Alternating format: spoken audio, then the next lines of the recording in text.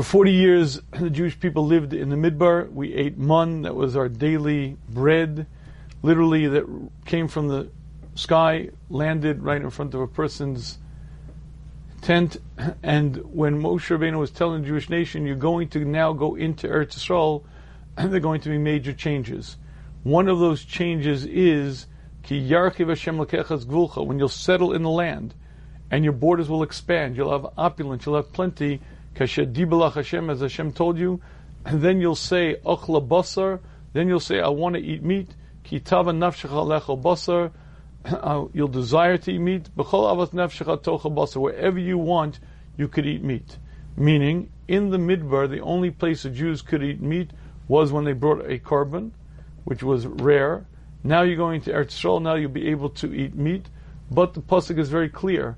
Ki yarchiv l'cha gvulcha, when your borders expand, and when you'll have plenty, when you'll have excess, that's when you should desire meat, that's when you'll say you'll eat meat, and when that happens, you could eat meat wherever you want. Now, Rashi is troubled by the seeming dependence that when your borders will expand, meaning when you'll have wealth, that's when you will desire meat. It seems to be that the wealth causes desire. Rashi is troubled by that. Rashi explains, Lamda Torah derech eretz. The Torah is teaching you derech eretz. Torah is teaching us etiquette. Torah is teaching us proper decorum. Shalois ava adam lechel basa. A person should not desire eating meat el mitoch rechavas yadayim va'osher, until he reaches a state where he has wealth and he has expanse. The Torah is teaching us decorum. The Torah is teaching us proper politeness, and that a person should not desire eating meat until he has wealth, until he has expanse. Once that happens, then he could desire. Before that, he should not desire eating meat. And that's what Rashi tells us. And I'd like to ask what I consider the obvious question on this Rashi. It seems that Rashi is saying that do not desire meat until you have wealth. Now, number one, desire is something that's innate to the human. What do you mean don't desire? Meat smells delicious. I pass a Wendy's, it smells good. What am I going to tell you? I desire it. I may not eat it, but what do you mean don't desire? And not only is that a problem, what do you mean don't desire? What's wrong with desiring meat? Let's assume for a minute I can't afford it.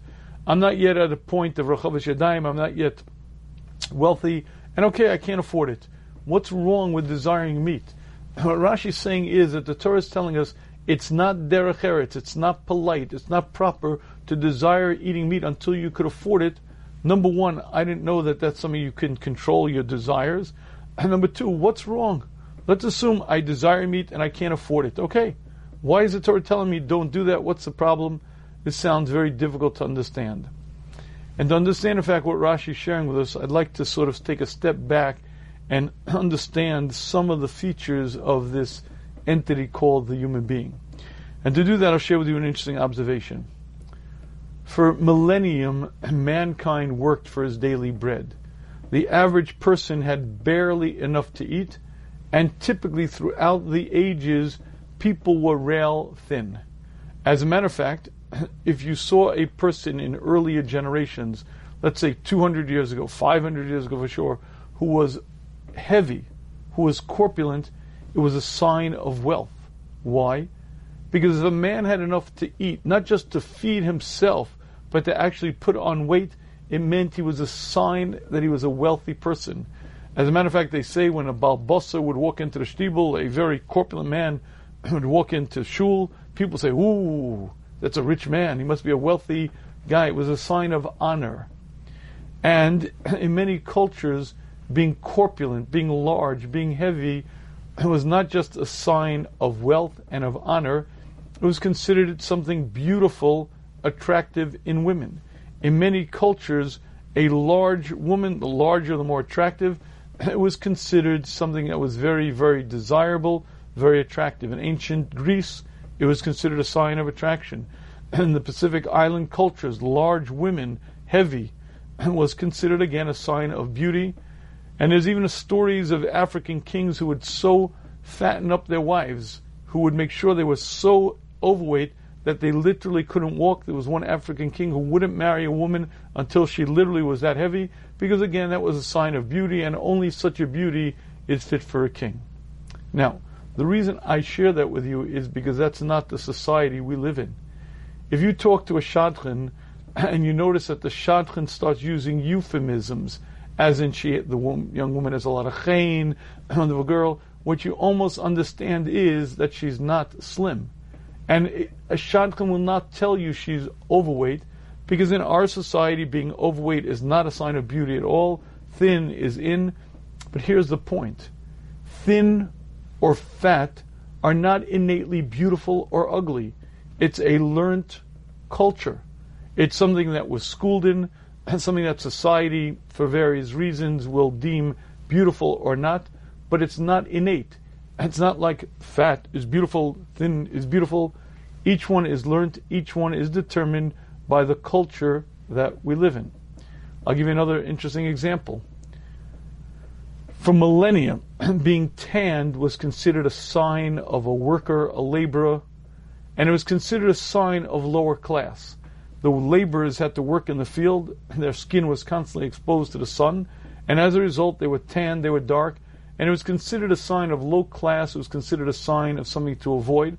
As a matter of fact, fashionable women in Europe would paint their skin white in the 1700s, even the 1800s. Women wore bonnets, they wore parasols. In many of the Oriental cultures, women would constantly walk around with umbrellas to shield themselves from the sun, because again, it was considered a sign of beauty to be pale white. In our culture, that's not the way at all. There are 25,000 tanning salons in this country, despite the known dangers of engaging in such behavior, because being bronzed, being tanned, is a sign of beauty. But being dark-skinned or light-skinned is not innately beautiful or the opposite. It's something that's learned, determined by the culture, determined by people. It's not something that's innate in and of itself. And as an example of this, I want you to imagine the following. Imagine you had a young man who was brought up in China. From the time he was an infant, he was brought up amongst Chinese people, and that's all he ever saw. He only saw thick, straight, black hair. He only saw slanty eyes. Women are very slim built, and that's who he grew up amongst. He gets a little bit older. Let's say he turns 18, he turns 20. He comes to New York to go to yeshiva, and someone reads his shidduch. Someone says, I have a match for you. And he goes out on a date, and he comes back after the date, and Shadchan said, so how was it? Well, it was fine, but I mean, she was so big, and that hair, what kind of, it was yellow, and those eyes, they weren't slanty at all.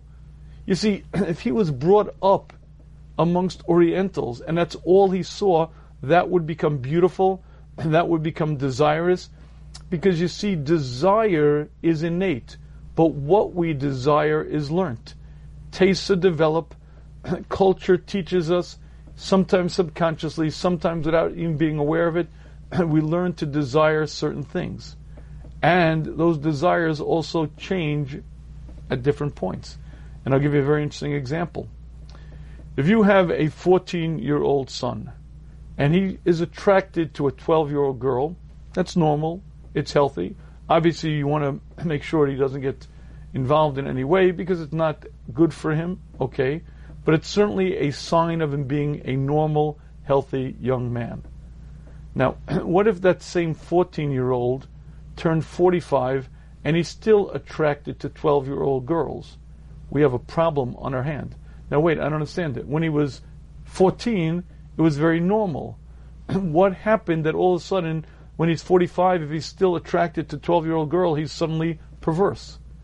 The answer is because your tastes are supposed to change.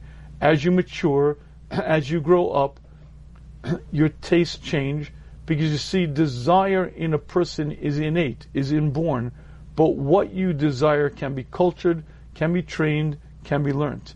And this is a very, very important yesod for growth in many areas. Desire is inborn, but what we desire is learnt, trained, and can be molded. One more step. I want you to imagine for a minute that you're on a deserted, find yourself shipwrecked on a deserted island. No one there, nothing. And you can't find a morsel of food. There's plenty of water, plenty of lakes, plenty of streams, but not a morsel of food. You search high and low, up and down. First day, can't find anything. Second day, It's been 3 days without a morsel of food. You're starving. You're starving. And there you see a tree, and right under the tree, a bag folded up. You open the bag, and in it you see a dried peanut butter sandwich. It's been baking in the sun for 6 months. It's crumbly. It's acrid. And you find yourself holding the peanut butter sandwich, and you gulp it down faster than probably you've ever eaten anything in your life before. Now let's analyze what happened over there. You had tremendous appetite to eat that peanut butter sandwich. Tremendous desire. But here's the question. How much pleasure did you have? I don't believe that for the rest of your life you're going to think back, oh, the delicious taste of the smelly, acrid peanut butter as it scratched my throat going down. You had very little pleasure from that activity, but you had an awful lot of desire. And this is a distinction that people fail to make over and over and over. Desire, appetite, hunger, those are the drives that pull you to something. Pleasure is the amount of enjoyment that you had in that given activity. And those two are distinct. Passion and pleasures are very, very different. And one of the problems that we human beings get into is that we often confuse the two, and we assume if there's a major passion, a huge desire for something, it must be hugely pleasurable. Sometimes it is, and sometimes it's not. And I'll share with you an interesting example. I was involved with I was at a Shabbaton for what was known then as Youth at Risk, and there was a mentor there who I asked to speak. I asked to speak because these fellows were experimenting with drugs, and this mentor was 28, had been addicted to drugs, and he had cleaned himself up, and he was now a mentor, and I asked him to present what it was like. And he described what using heroin was like. He said the first time he got high, there was nothing in his life that ever came close to it. The most incredible experience, more pleasure than he could ever imagine having. And then, the next time he tried to match that high, but he couldn't get that high. So he tried more drugs, and he tried it more, but he could never match that first high. And he kept trying and trying, using and using until he got hooked, and he got addicted, and he became a serious user. And after a while, he found himself in a very, very difficult situation. He described that he desperately needed drugs, but they no longer had any impact. He no longer could get high. He would be using, needing, craving, and not be able to get high. And he describes waking up in a, excuse my expression, a puddle of his own vomit, and realizing that he had hit bottom. Because he craved, desperately needed drugs. They did nothing for him, but he couldn't shake that desire, that need. And I think that's a classic example of desire not being correlated necessarily to pleasure. And desire, appetite, hunger is the drive. Pleasure is the enjoyment that you get out of it. And I believe that's exactly what Rashi is sharing with us. The Torah is the formula for self-perfection. That means we're put on the planet to grow, to accomplish, to change the essence of me. But our Creator wants us to enjoy our stay in this world as well. Granted, we're created for the world to come. Granted, this is the corridor, this is but the gym in front of the spa. But our Creator wants us to enjoy our stay on this planet. And the Torah is not just the system of self-perfection for the world to come. It's the system to enjoy yourself to the maximum in this world. And what the Torah is teaching us is derech eretz. If you have a desire and you can't fulfill it, you're hungry. And you can't meet that hunger. You have an appetite, but you can't satisfy it. That puts you in a situation that you're not happy. You're not satisfied. You're uncomfortable. And the Torah doesn't want you to be uncomfortable. And Rashi's teaching us, the Torah is teaching us derech eretz, that Hashem wants us to be satisfied, to be happy, and to have a desire that you cannot meet means you're unhappy. Unmet need, something that you can't fulfill. There's going to be a lack within you, and the Torah is teaching us derech eretz, etiquette, decorum. That's not the way a Jew should be. A Jew should be shalom, happy, fulfilled. And this is a great principle, I believe, that Rashi is teaching us. You see, what Rashi is teaching us is that the Torah wants us to be happy, and there's a very real system to attain that happiness. When a person follows the Torah system, it's not just that he grows, not just that he becomes a much greater person, he himself is much more balanced, and much more happy, and much more of a complete person. And I believe there are a number of applications of this concept. Let's begin with the more basic ones. We'll do this first for men, and then we'll do it for women, and then we'll expand this a little bit. Let's begin with the following. Every one of us has a challenge in this world. For one person it might be anger, for another person it might be jealousy, another person might be arrogance, another person might be laziness. But while each of us have our particular and unique challenge, I believe the fight of our generation today, for men especially, is desire. It is no longer a sane, normal society, and when you go out there in the street, you see women in all states of undress and improper behavior, improper conduct, and you can't help but be bombarded by scenes, by pictures, by images. And one of the great challenges for a man who wants to be happy in our generation is to train his eyes to look where they're supposed to and not look where they're not supposed to. Now, for a single fellow, it is quite a difficult challenge because he doesn't really have an outlet. And in that sense, his challenge is not to think those thoughts, not to look, and to really remain where he's supposed to be. When I was a young fellow growing up, there was a safe haven. The Beis Medrash at least was a safe place. And nowadays, even that's not safe. There's Wi-Fi. You're not protected anywhere. And it is a major challenge. But once a fellow gets married, now the battle changes. Why? Because you see, the desire is going to be there, but now he's married, and now his job is to train his eye to see his wife as beautiful, to train his eye to be attracted to his wife. You see, desire is innate. You're not going to change desire.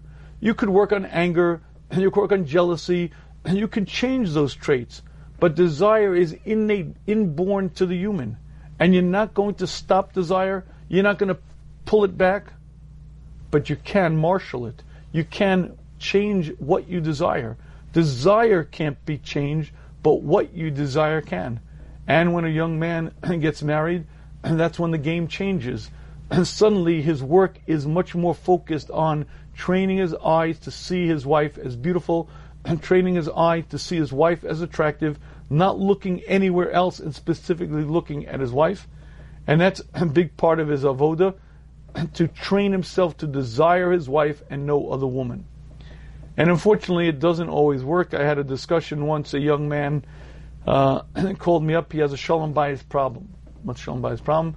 He's married 6 months, and his wife, she's not attractive. Her face is shaped funny. I'm just not attracted to her. Now, I was a little curious because it didn't make a lot of sense. He's only married 6 months. He doesn't find his wife attractive. So I asked him, tell me, when you were dating, when you were going out, did you find her attractive? Yeah. Okay. Now something didn't add up. So I dug a little bit and I discovered the great secret. There was a reason why he no longer found his wife attractive, because this young man was spending about an hour a day on his phone watching things that were very, very inappropriate. And what he was doing, unbeknownst to him, was training himself in desiring other women. And when you look at another woman with desire, you're training yourself to desire her. And suddenly your wife is no longer so attractive. And one of the big avodas of a young man, and any age man today, is to train his eye to find his wife attractive. To me, this is a woman, this is a beautiful beauty, and no one else is. And by the way, the Sefer Chinuch explains that's a major part of Shana Rishona. The Sefer Chinuch says the reason why the Chassan and Kala should spend as much time together during their first year is so that a young man should train himself to see this is a woman and only this is a woman. And this is the way a woman walks, and this is the way a woman conducts herself, and this is the way a woman is. He should train his eye to see his wife as a woman to the extent that no one else is a woman. This alone is a woman. And again, the reason for this is because desire is inborn, but what you desire can be changed. And for men, that's the one lesson to learn from here. For women, there's a corollary, an observation worth thinking about. With all due respect to our fine Beis Yaakov women today, if you go to many shuls and you go to many simchas, you'll find, unfortunately, women today dressing in a way that is so inappropriate, so not modest that it's frightening. Now, she might meet the letter of the law. The sleeve length might be the right length, the dress might be the right length, but either the tightness or the provocativeness, and in ways that are just so inappropriate. I'm not that old, but I can tell you things have changed dramatically, and it's no longer polite, no longer respectable. It's often, excuse my expression, plain disgusting. Now, here's the observation. Why would a fine young woman, trained in a Beis Yaakov, understand tznius, want to have people ogle her? Do you think she's saying to herself, I want men to look at me with desire. I want them to look at me like I'm a slut, to think inappropriate thoughts about me. I don't believe a single one of our Beis Yaakov graduates have that in mind. So why do they dress that way? And the answer is, it has nothing to do with that concept. You see, it's women dress the way other women dress. To a woman, much of her identity revolves around the way she looks. Beauty is innate to a woman and very important to a woman. The way she appears is very important to her. And women consider it very, very important that they dress well. Well, what's the determinant of how well you dress? Your peer group. Whoever you look up to. Who's ever within your circle. And if everyone is wearing tighter than tight, and everyone is wearing more provocative than provocative, well, I too have to fit in. And you see, for a young woman in our generation, it's not a test of tznius. It's a test of being able to stand against the trend, to stand against the peer group, and be able to say, I'm secure enough, I hold of myself enough, I don't have to fit in. And I believe that's a nisayon that most women will fail. And so I have a little eitzah. If you find yourself in that problem, I have a very simple solution. You're not going to change desire because you're deeply going to desire fitting in. You're going to want to be a part of the peer group because that's natural. And the only way you're going to easily win this battle is by picking friends that share your goals, your values.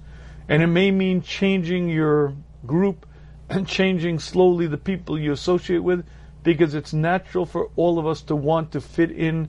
It's natural to want to be a part of the group.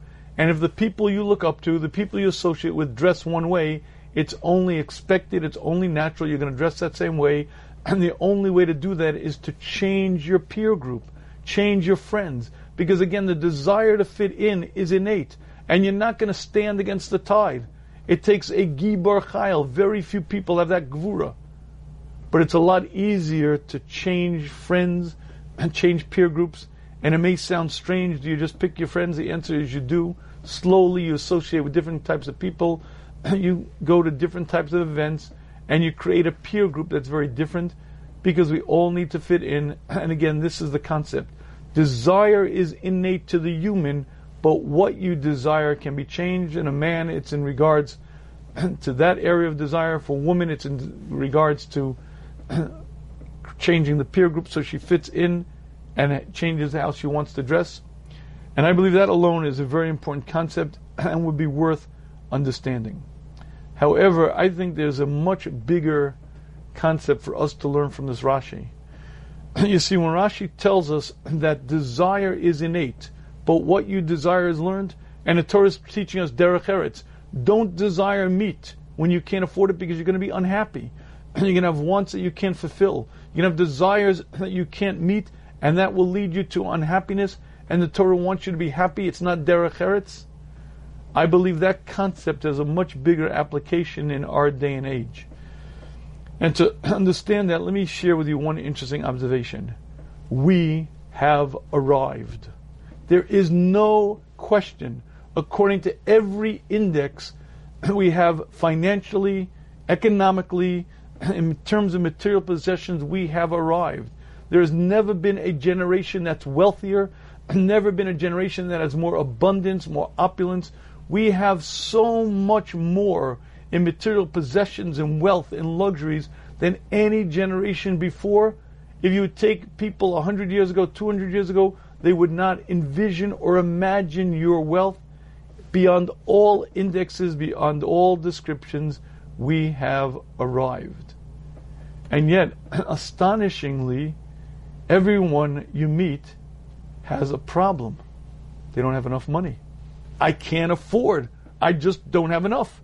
And everyone you meet is either in debt or trying to figure out how to get out of debt and trying to figure out how to not get into debt, because we need. And it's astonishing.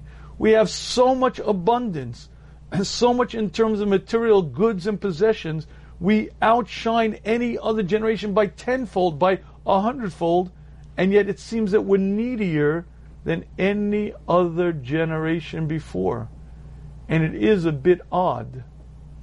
And I'd like to explore this a little bit. And to understand why this is, let's begin with a bracha we say daily. Every single day, a Jew is supposed to say this blessing with an outpouring of an emotion.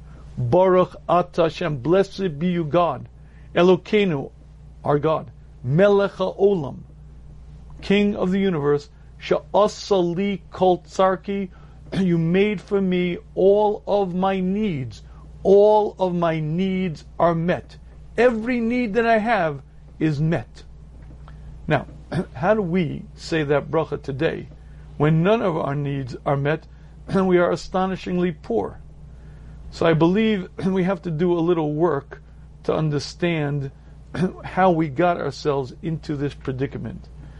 For millennium, mankind worked for his needs. To put a roof over his head, put food on his table, put clothes on his back. That's what people work for. Those are needs. Housing, clothing, food, those are needs. And for thousands of years, mankind worked, bring home the bacon, put bread on the table. Those were the themes, and that's what drove people to work. Now, the Industrial Revolution changed things to a rather dramatic extent, because suddenly factories began sprouting up that produced material goods in abundance, where it used to take a housewife weeks and weeks to weave the material and then to sew a shirt. And now a factory could produce that very shirt, hundreds an hour, and suddenly people began coming from the farms to the cities, more factories began forming, and production began churning out in terms of clothing, furniture, material, tools. And suddenly in abundance, things were beginning to be spread, and the Industrial Revolution changed the opulence of most people. And that continued in an interesting manner until the 1920s in America, because that's when mass production really took form. Because you see, as of the 1920s in America, suddenly you had factories that were producing in such abundance that they found a problem. There were just not enough people who needed what they could produce. They were producing so many cars, so many refrigerators, so many suits, that it was beyond the consumption of people. And that created a problem for many factory owners and many business people, because the factories were now capable of producing far more than people needed, and that meant the end of the growth of the economy, end of the growth of that factory's continued growth. And so a new entity took form, and that's something called advertising. And suddenly there became a major push to advertise products. And suddenly every magazine had ads in it, every radio show had ads in it, every newspaper had ads. And what advertising did was something very, very interesting. Initially, ads were really there to just let people know about products that were available. But you see, here was the problem. Knowing that something is available isn't going to tempt me to buy it, because I don't need it. I may see it, it may look nice. Having a 3-legged stove may be wonderful if I'm using a fireplace, but I'm not spending my hard-earned money for something that I don't need. And advertising began realizing, and this is one of the great hops of Madison Avenue, that it's not enough to let people know that there are things available. You have to create a need. You have to create in the person a need for this product. And suddenly the ads took on a whole new tone. You need this new model refrigerator because it will do this for you. And suddenly you saw people with smiling, very attractive models next to the refrigerator showing that you will get this good life if you get this refrigerator. And what ads began selling was no longer things that you want, but things that you need. In the United States of America today, advertising has become a major industry. Approximately $250 billion a year are spent on ads. And if you can imagine any format, any place for an ad to be, I guarantee it will be there. It's in print, it's in television, it's in radio, it's in the movies, it's outdoor, it's mobile, it's online. How about getting gas and you'll see ads running on the gas pump? How about in the supermarket and they have those screens up? You cannot go anywhere, you cannot be anywhere without being assaulted, bombarded by a constant influx of things that you absolutely, positively need to be happy. And you'll see the smiling faces of influencers. Because I have this product, I am so happy. You too can have my joy and my happiness. And even more than that, don't you deserve it? Don't you deserve the best? Shouldn't you have it? And if you focus on the amount of money and the amount of intelligence and wisdom that is pumped into ads in this country, it is mind-boggling. Amazon spends a mere $7 billion a year. AT&T spends $5.5 billion. Walt Disney spends $3 billion. Verizon spends $3 billion. American Express spends $3 billion a year telling you how you can have the good life. The gold card, the platinum, you deserve it because it's a priceless moment. And if you don't think it works, $250 billion says it works. And my friends, we find ourselves in a very, very interesting situation. We are now called by economists the consumer generation. But I want you to understand what a consumer is. A consumer is one who consumes, who eats, gobbles up, ravishes, who devours. You see, it's not just planned obsolescence. It's not just that refrigerators have a 10-year life and then they no longer function.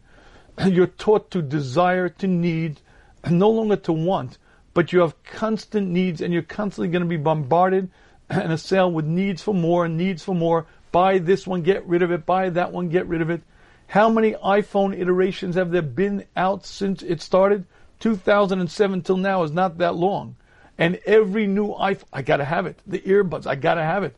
I absolutely need it. That car, hey, come on. I can't drive a Camry. That's for rabbis. I need a Tesla at least. Come on. It's self-driving. I mean, I need that.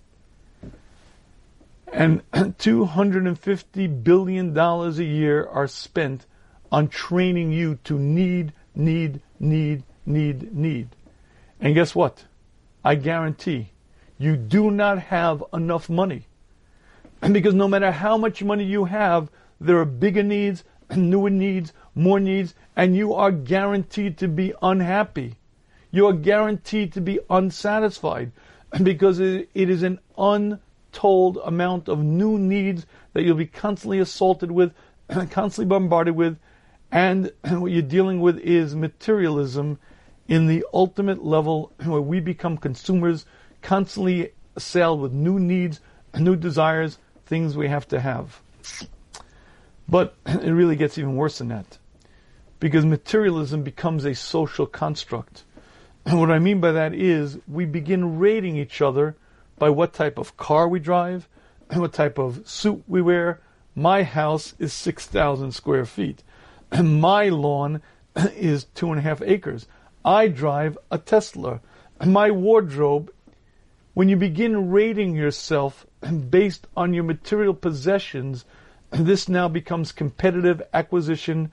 We become the ultimate consumer, but no longer a consumer is just hungry and needs, now a consumer who considers his value system what he consumes. And it was Forbes who coined the phrase, but it is a very apt phrase for our society. He who wins with the most toys, he who dies with the most toys wins. That was Forbes' bracha to modern man. And this concept, I believe, is very, very pervasive and very, very telling because it affects all of us. We're no longer dealing with conspicuous consumption where you show off how wealthy you are based on what you can acquire. And we're dealing with competitive consumption where I prove my dominance, prove my social stature, and based on the size of my house, the way my outfits look, the car that I drive, the bar mitzvah that I make, the wedding that I make. What do you mean? I'm going to have a wedding in a takana hall? It's not pas, not proper. It's not. Can't do that. And I'm afraid to tell you there's a corollary to this. You see, we are the chosen nation. And we do have this sense that we are supposed to be better than the Gentiles. And I'm sorry to tell you that sometimes it seems to manifest itself in a very peculiar way, where our materialism is better than the Gentiles. And it is true, I'll grant you, Jews are bright, Jews are smart, they're very good in business, I grant you. And for whatever reason, Hashem gives us a bracha. But when you see every Jew dressing fancier, driving nicer cars, bigger homes, fancier homes, now don't get me wrong. You have to live like a mensch, you have to have a house, you have to have a car. I'm not saying to live in poverty. But what I'm discussing is the level of materialism, the opulence, the spending for stature, the spending because I want to be caught dead in that kind of car, that kind of house for a person of my stature. And what happens is a very, very interesting thing. It becomes a religion. And I'm sad to say that many times you see the chosen nation acting in a way where you would think the religion is gold, and that's what they worship. And if you'd like to understand the cost of this, I'll share with you one interesting observation.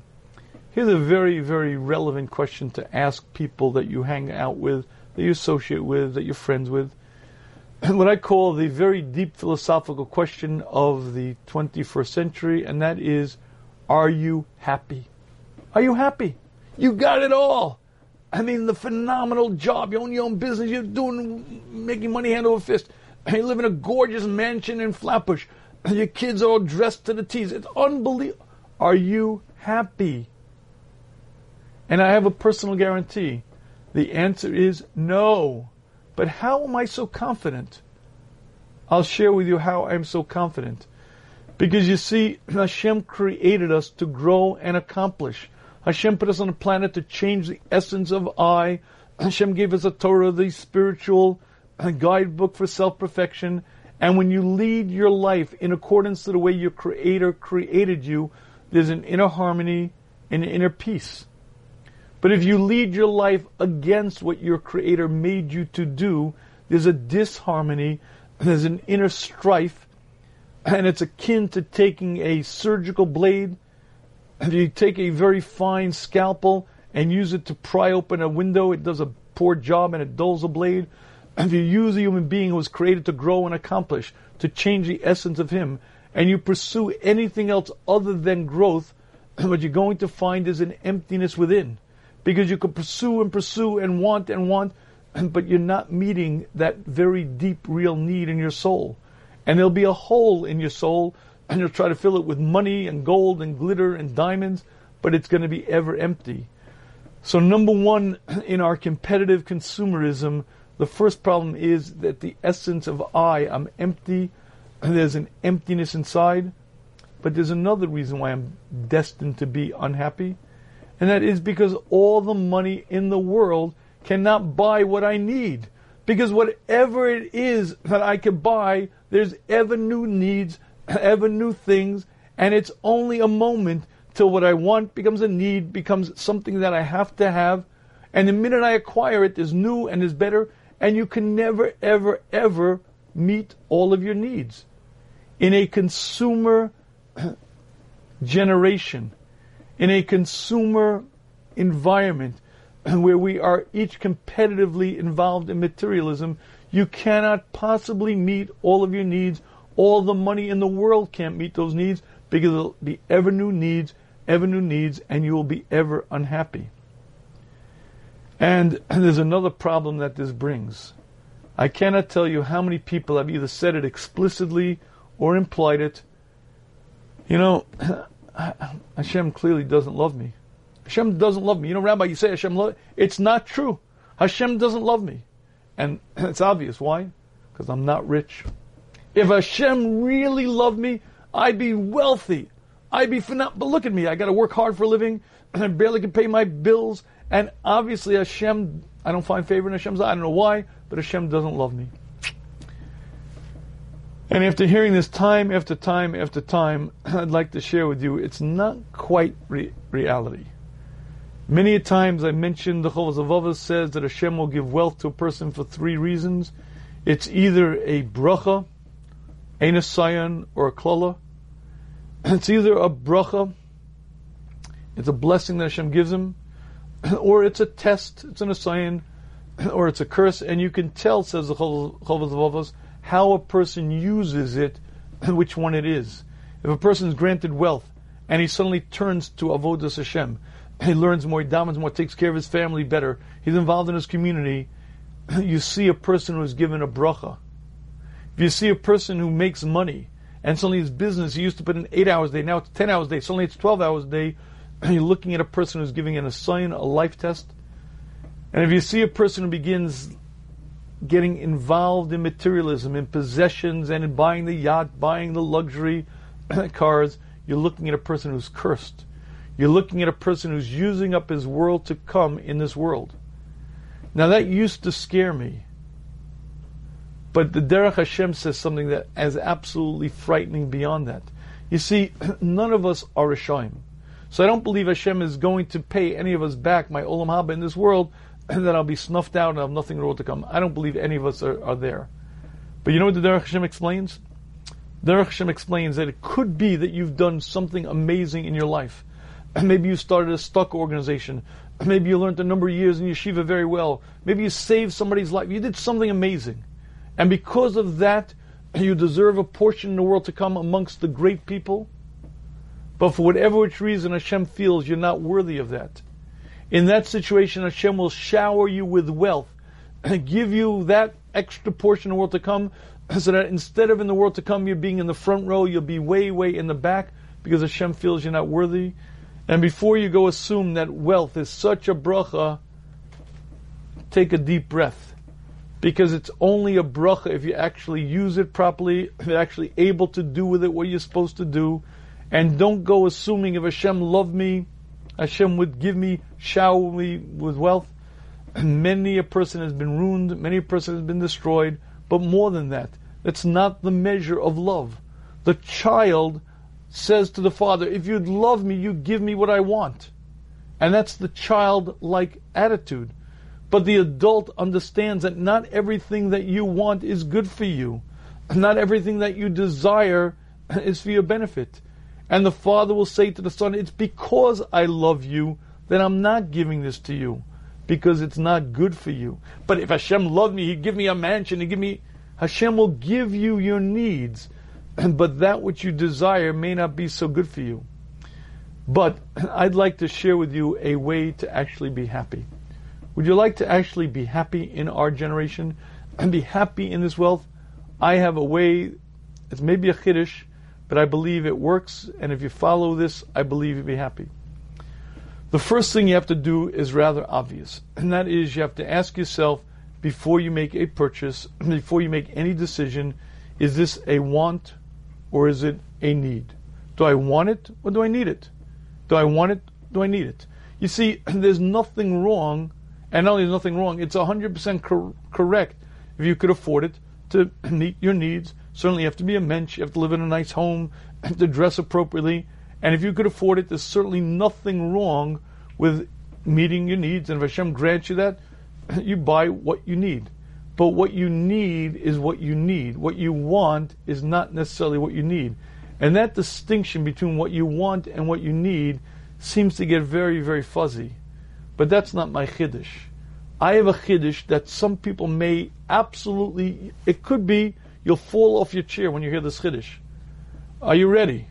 Are you ready for this one? Here we go. In the world, there are things called needs. In the world, there are things called wants. But there's a whole different category. There's needs, there's wants, and there are luxuries. Luxuries are things that you absolutely, totally, completely do not need, shouldn't want, and they're considered things that are really not appropriate. But why are they not appropriate? Because you don't need it. It's not going to make you happy. It's not going to fulfill you. It's not going to allow you to serve your Creator better. It's not going to allow you to fulfill your mission on this planet better. It's going to distract you. And it's going to put blinders in front of your eyes. Don't worry about it. I can buy the car and not be swept up in it. I can handle it. Luxuries are things to avoid. Wants are things that you want. Needs are things that you need. And luxuries are things to avoid. Now, like all pleasures in this world, pleasures used appropriately are good, are proper, are holy. The Shalom explains to us that pleasures are to be used as tools to serve my Creator. If there's a minor luxury and you want to use it as a tool for maybe for Shalom Bayis, maybe for Menuchas and Nefesh, you're using it as a tool, that's fine. But understand that luxuries are in a whole other category. Needs are things you need. Wants are things that you're sold by $250 billion a year of advertising. And luxuries are in a whole different category. Luxuries are things you don't need, shouldn't want, maybe occasionally on small scale to use as a tool, but they're in a whole other category. I think this Rashi is sharing with us a fundamental concept. Hashem wants us to be happy. A Jew is supposed to be satisfied, and the Torah says, don't desire meat until you can afford it. Why? Because it's not derech eretz. To be hungry with unmet needs, you're not going to be sholem, you're not going to be complete. You're going to be wanting and not being able to meet it, and the Torah doesn't want that. Things that we desire, we learn. It used to be that fat was very desirous. Now it's very skinny. It's not innate. Desire is innate, but what you desire can be trained. Dark skin, light skin, straight hair, curly hair. Those are things that you learn. A man has to learn to train himself to desire his wife, train himself to find his wife attractive. A woman's challenge now is much more in creating peer groups and creating people she looks up to who dress as a Jewish woman should dress. All of us are faced with the great challenge of living in the consumer generation where we are bombarded and bombarded with constant needs and needs and needs. And it's no longer something you want. And luxuries are no longer luxuries. Very quickly it goes from being a luxury to something that you want, to something that you absolutely have to have. If I don't have the iPhone 12, my life is just going to be, I'm a misery. I will not, I just can't. And when you become a part of the consumer generation, especially when you're involved in competitive consumerism, you are destined to be unhappy. And destined to be unhappy because you're changing your direction in life. You're no longer focused on growing and accomplishing, and you're going to create an inner disharmony. There'll be a hole in your soul, and more than that, you're training yourself to ever desire, and you can't possibly ever, all the money in the world cannot buy you all that you desire, because there's always going to be new, always going to be new features, a new model, a new brand, and you're destined to be unhappy. The Torah wants us to be happy, and the Torah guided us that way. And I'd like to close with a story that I think well encapsulates the story. There was a young man who was doing well. He was making a lot of money, and he was a good guy. He was giving not just Maisa, but he was giving Chomesh. And one day he says to his wife, I want to buy, a Jaguar. Very nice model Jaguar. I want to buy it. His wife says, I don't think it's appropriate. The fellow says, listen, I'm giving 20% of my earnings to tzedakah. Every obligation I'm meeting. And we have plenty of extra money. What's wrong? Am I getting it? His wife says, I don't know. The neighbors will be jealous. It's not right. I think it's too luxurious. You shouldn't. He says, I do want. She says, don't finally. She says, go ask Rav Chaim. Go ask Rav Chaim Kanievsky. And Rav Chaim Kanievsky says, you should buy the Jaguar. Go buy it. So, it happened to be, he was a Baal Tzedakah, and he had an entree into Rav Chaim. He flies to Eretz Yisrael, and he gets an appointment, and he meets Rav Chaim, and he explains the problem. He says, I'm making a lot of money, Baruch Hashem, I give a lot of tzedakah. I give chomish 20%. I give to tzedakah. And I have lots of extra money, and I want to buy a car. It's a very nice car. It's a luxury car, but my wife says it might make other people jealous. It's not right. I want to buy it. She doesn't want me. Rebbe, what should I do? Rav Chaim looks at him and says, tell me, have you learned through Shas yet? No. Have you mastered a Masechta? Is there one Masechta that you really, really own? No. A perek? A perek in a Masechta? No. One area of halacha is at least one area in halacha that you've mastered that you really own? No. Rav Chaim said, you can get the car. No one's going to be jealous of you. Get the car. And I want to share with you what Rav Chaim was saying to him. You see, in Rav Chaim's world, he lives in a world of reality. In the real world, tinsel and gold doesn't really shine. Believe me, when you leave this planet, as they're not going to ask you how much money you had, they're not going to ask you how large your home was, how fancy your suits were, how beautiful your car was, it doesn't matter. We get fooled, we get duped, the smoke in the mirrors, we get so caught up. What Rav Chaim was saying to this person was, get a grip on reality. What you're considering so valuable, so important, is tinsel. It's distracting. It's never going to fill your soul. And it's going to keep on making you hungry and hungry. Torah wants us to be happy. The Torah gave us a system to grow. And Hashem wants us to use it properly, use this life as we're supposed to. And now, I apologize, I spoke a little bit, lot longer than I wanted to, but I get a little bit, especially heated on this topic, but I will open the floor now to questions. And please feel free to raise your hand if you have questions. They could be on this topic or another topic. You could also, if you're shy, you could, technical difficulty. Uh-oh, did this not tape right? Can you hear me? I hope you can hear me. 8, I see technical difficulty. Raise your hand, please. I hope, yeah. Okay, Avrami, I hope you can hear me. Good. Avrami, you have the floor. Hi. Yeah, I can hear receiver. Okay, good. I got nervous. I saw technical difficulty. I thought, oh no. How are you? I really love this Shmuz. And I hope I don't have a strange profile picture on it, but if I do, I apologize. Okay.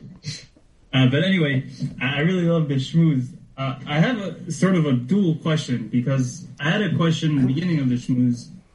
When it comes to the Rashi says that if you can't have something, you can't have the meat, so you shouldn't desire the meat, because then you just be desiring something you can't reach. But if you're rich, so I understand that part. Okay. But if you're rich, then you should desire it. Not that you should, but then it's okay. If you wish to, you can.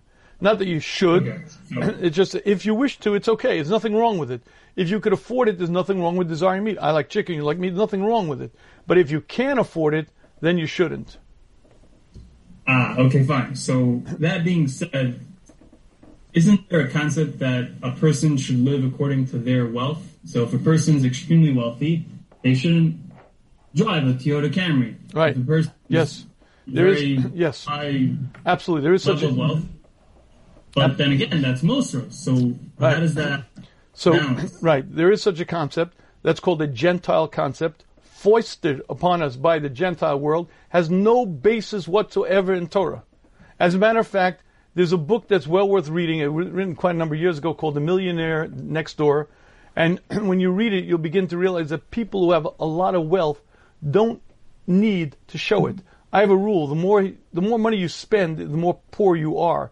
And people who are really wealthy don't need, by the way, even Warren Buffett, who's supposed to be pretty wealthy, I mean, right, for a long time, the second wealthiest guy in the world, he used to drive a beat-up old car.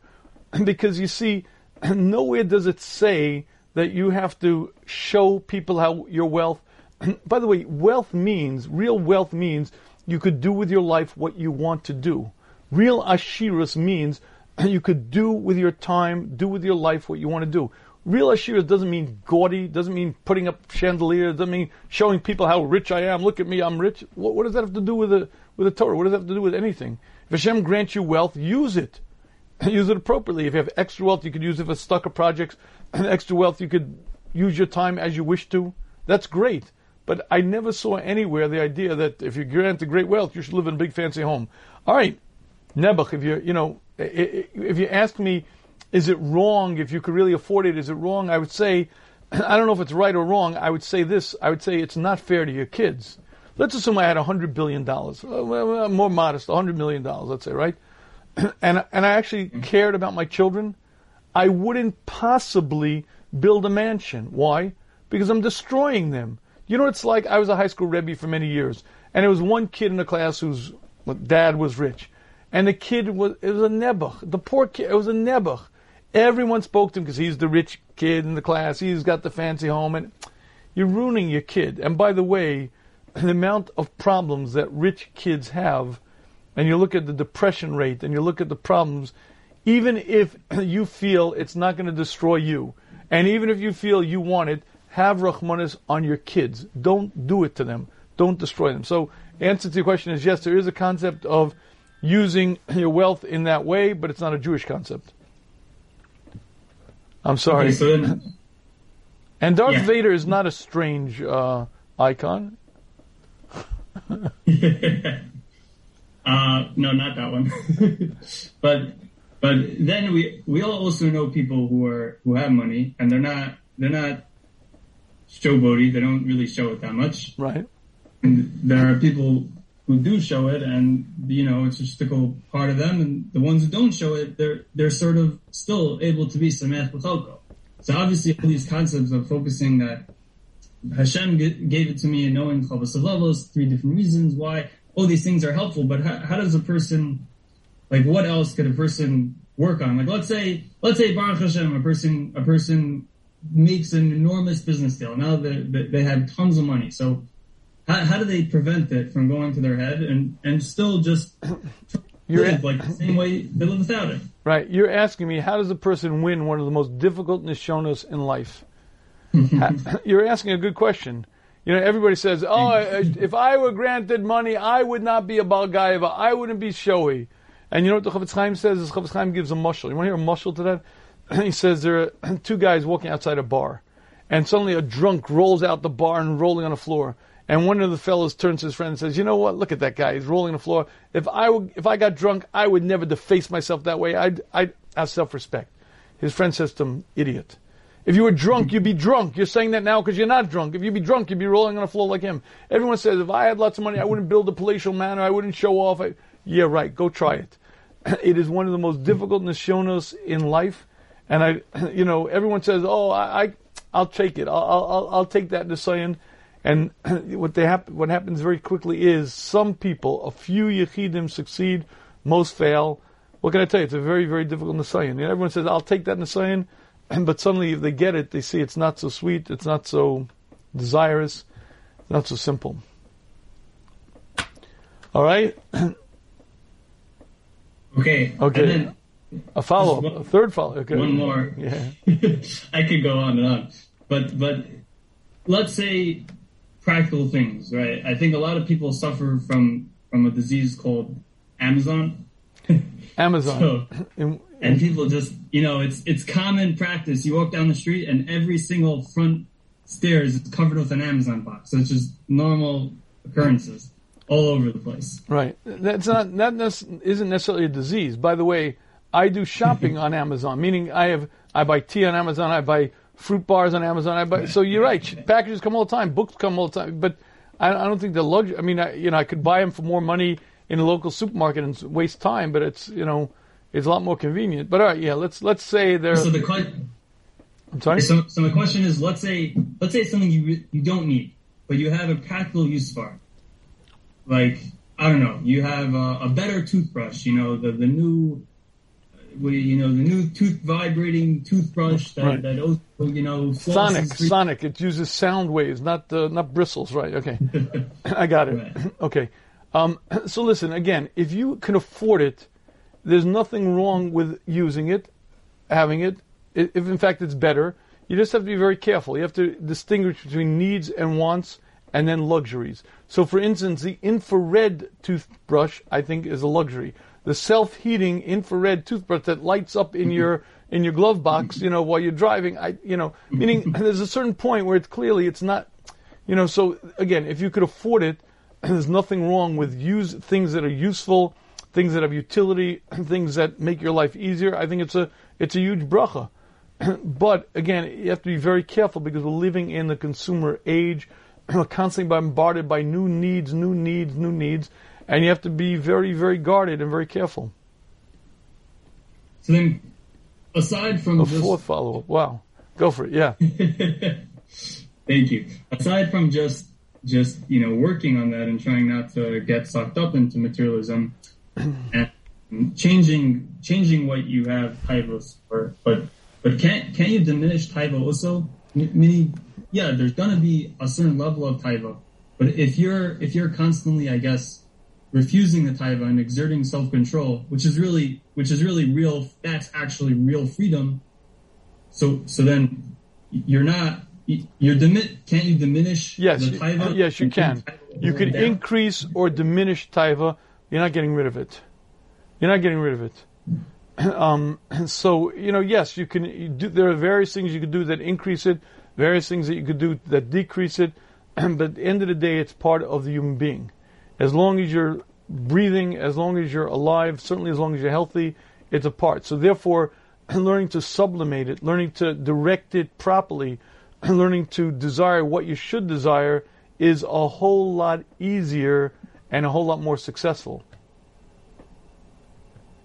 Okay, yeah, Rebbe makes it sound like for when it comes to Taivas Nashim, for a single bacher, it's a very difficult and almost losing battle just because of the world we live in.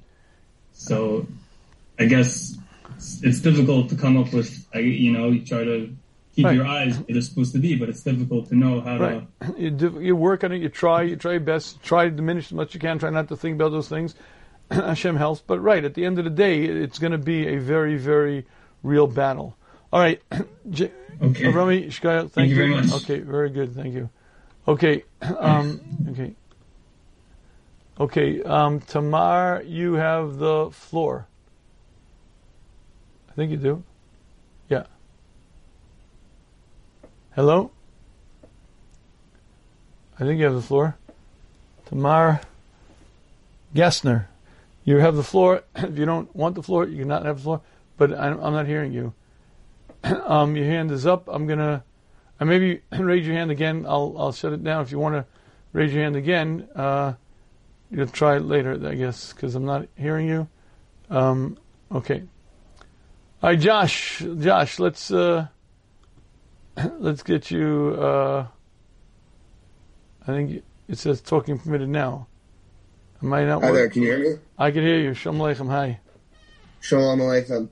A question about the example. Yep. At the end of the Shmuz. The Shmuz was awesome, by the way. Thank you so much for that. Is that if the gentleman went and he saw Rav Kanievsky and then let's say he answered yes. He asked him, do you know a Masechta in the Talmud? And he said yes. And he said, is there a part in there that you mastered? And he said yes. And he said yes.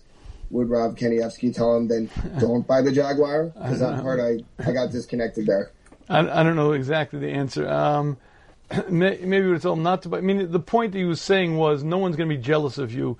You have so little accomplishments. You're so, no one is going to be jealous just because of your trinkets. In other words, if you're a person who's accomplished and done, and you also have something nice, and people may say, "Oh, look at him! He's got it all." They might be jealous of you. If you're a person who accomplished nothing, all you have is the window dressings. No one's going to be jealous of you. Don't worry about it. It's like again, I don't know how literal it was as much as figurative to point out that when you're focused on things of such little value, they're exactly that. The trinkets, the gold, the glitter, it's not really significant. No one's going to be jealous. Got it. Okay. Okay, good. Okay, Josh. Thanks for the clarification. Nice, good. Sure. Nice talking to you. Okay, let's take another question. Okay, Tamara, we'll give it another shot. Is your hand up still? Let's see. We'll give it a try again. Yes. Hello? Hi. You don't sound like Tamara. I'm using my wife's computer. My name's Jacob. Yeah, it doesn't. It says Sorish near now, but okay, good. Yes. Anyway, hi. Yeah. Hi, Jacob. Hi. Thank you so much. That really was an amazing schmooze. So I had two questions. Question number one, regarding what Rebbe said, just, generally speaking, in terms of not, I guess, buying more than what you need. And if you are, amongst a group of people that do I guess live a certain way. They have maybe high expectations in terms of what food to serve for guests. Even in the yeshiva kollel community, it's kind of expected that you would serve the single guys that come over meat, and that you dress your kids a certain way. So it's not really a situation where you could change your group. Like you're in the kollel community, and it's stressful because a lot of people even in that community they can't afford it, but they still feel like they have to because everyone else is. So how do you handle that type of situation? That's you're right. It's a very tough situation. I mean, on the one hand, Baruch Hashem, we have such ashira, such wealth, that we're able to actually ask these kind of questions. But you're right, there's a real cost to it. It is a major challenge. And by the way, you don't want your kids to have, as your kids get older especially, you don't want them to have less than everyone else. It's not fair to a kid if everyone in the class has whatever it may be. It's not fair to them that they don't have. So you do have to use some wisdom there, and it's very difficult. I don't have a great solution. If that's if you're learning well in that yeshiva, that kollel, and that part of the cost of that is that you have to sort of bear with it. I wish I had a good solution to that. But again, I want to stress this, that, if you're able to do without, that's great. But you got to, as your kids get older especially, you really have to make sure that they don't have a sense of being deprived of, not having what they need. And if everyone in the class has it and they don't have it, it's a real problem. So, it is one of the costs of living in such an opulent society, such an opulent generation. Okay, thank you. Okay. And then in terms of my second question, this doesn't really go to, I guess the main focus of the Shmuz, but something that Rebbe mentioned. If, my understanding of Olam Haba, from the little understanding that I have, is that 1 second of Olam Haba is the Hana that you have in 1 second of Olam Haba is worth more than all the Hana that ever existed in Olam Haza, that anyone ever had combined, etc. So how could, if a person is right to receive any form, any measure of Olam Haba, how could that in any way be paid back in Olam Haza? Even if you gave that guy the greatest life in the world, it would never be paid back properly. And then also, I guess, on the flip side, if a person is, if a Rasha is supposed, or Tzaddik is supposed to, get any level of Gehenna in the next world, that can't be paid back in this world either, because any second in Gehenna is worth more than all of the pain and all of the suffering that a person would suffer in this world. So how could that ever be paid back in any way in Olam Haza? Okay, it's a good question.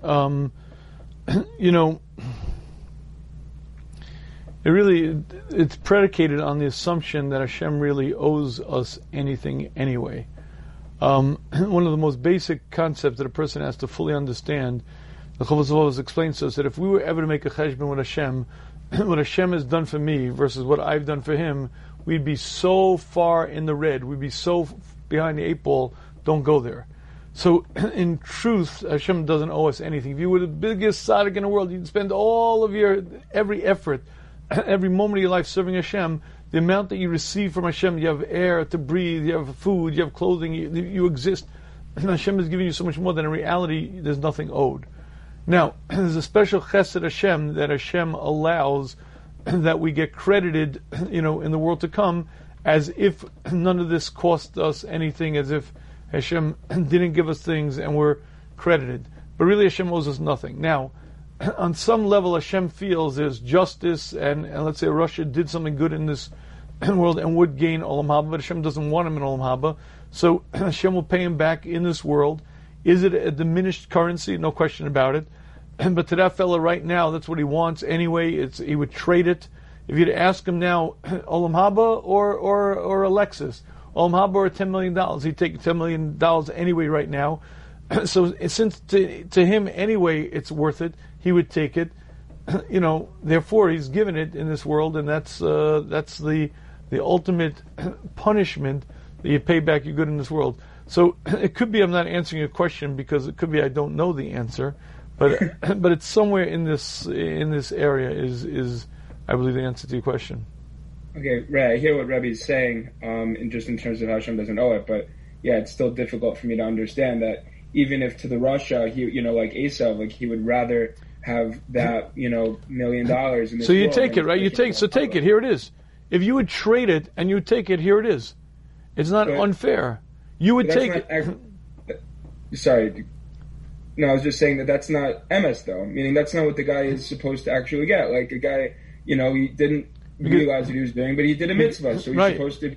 And Hashem owes him. And Hashem owes him, right?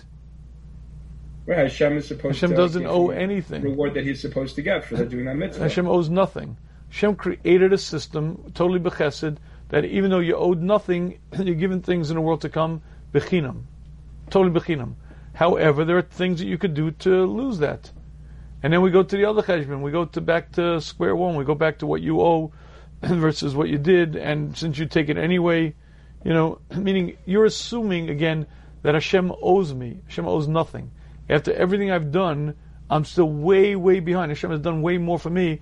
Therefore, if Hashem does a chesed bechinam, and literally bechinam does something by giving me olam haba, that's great. But for whatever reason Hashem decides not to, He doesn't have to. And go back to the old system where let's talk din, what you gave versus what Hashem gave, and then we'll see what you really owe. Okay, and then does that also that same cheshbon work on the flip side? Because you could, I guess, I don't know if it does, because the tzaddik, like the whatever punishment he was supposed to get in the next world in Gehenna, like that's not going to actually correspond properly to whatever suffering he gets in this world. So right, but Hashem sometimes a special chesed, Hashem will give him punishment in this world, which is much easier, so that he doesn't have to suffer in the world to come. Truly, I'll be honest with you, I don't know. I think you're asking a better question than my answer. I believe when I was a high school Rebbe, I used to try to say the words "Eneni Yodea," I don't know. Where it says "Lomad l'shon chalama eneni Yodea Hashem etibada," I don't know. I think you asked a better question, and my answer is. So let's think about it. You're going to think about it. I'm going to think about it. I think it could be somewhere in what I'm saying is the answer, but I'm not really that clear on it. So, thank you. Okay, thank you. Okay, let's take one more. Eli Kirat. Is this what I think it is? Let me see. Eli Kirat, let me see if I can give you the right ability to talk. I'm going to try. I don't think I can. Wait, let me can. I can. I'm going to try. Eli, you're allowed to talk, I think. Allowed to talk. Yes, you can talk. Hello, you can hear me? I can, yes. It's actually Alicia. I put Eli because everywhere I go, people are like, Mrs. Kira, how are you? Are you related? Who's your father? Benny Kirat. Is he a physician, an anesthesiologist? No? No, I'm from Miami. I got you to come when I was in first time, right? Palgan. Oh, right. Okay, got it. Hi. Okay. I just wanted to know, the shir is like so amazing. I'm wondering if it's on the Shmuz yet, because I want to share it, and it's so. Okay, so it'll be out tomorrow. What happens is we send out the replay tomorrow. Are you on the Shmuz email list? Or on the Shmuz WhatsApp? So. All right, so join the Shmuz. I'm on the WhatsApp. Yeah. All right, so it'll be sent out on the WhatsApp group. We send out the replay tomorrow, so you'll be able to pick it up tomorrow, Mitzvah Hashem. You can download it? Yeah, you can download it. Yeah, it'll be on the podcast. It'll be on the Shmuz Live after it's recorded. It goes onto the podcast, goes onto shmuz.com, goes onto Shmuz app, and it gets sent out to WhatsApp group. Perfect. All right. Okay, thank you so much. Okay, good. Thank you so much. Okay, all right, folks. I think I've overstayed my welcome before they go charge me overtime on Zoom. I want to thank everyone for joining. I hope you join next week. We're going to continue Wednesday night next week. Eventually, we're going to send it back to Thursday night. But for another week or two, we're going to keep on Wednesday night. I thank you for joining. I hope you have a good Shabbos, and hope to see you next week. Thank you.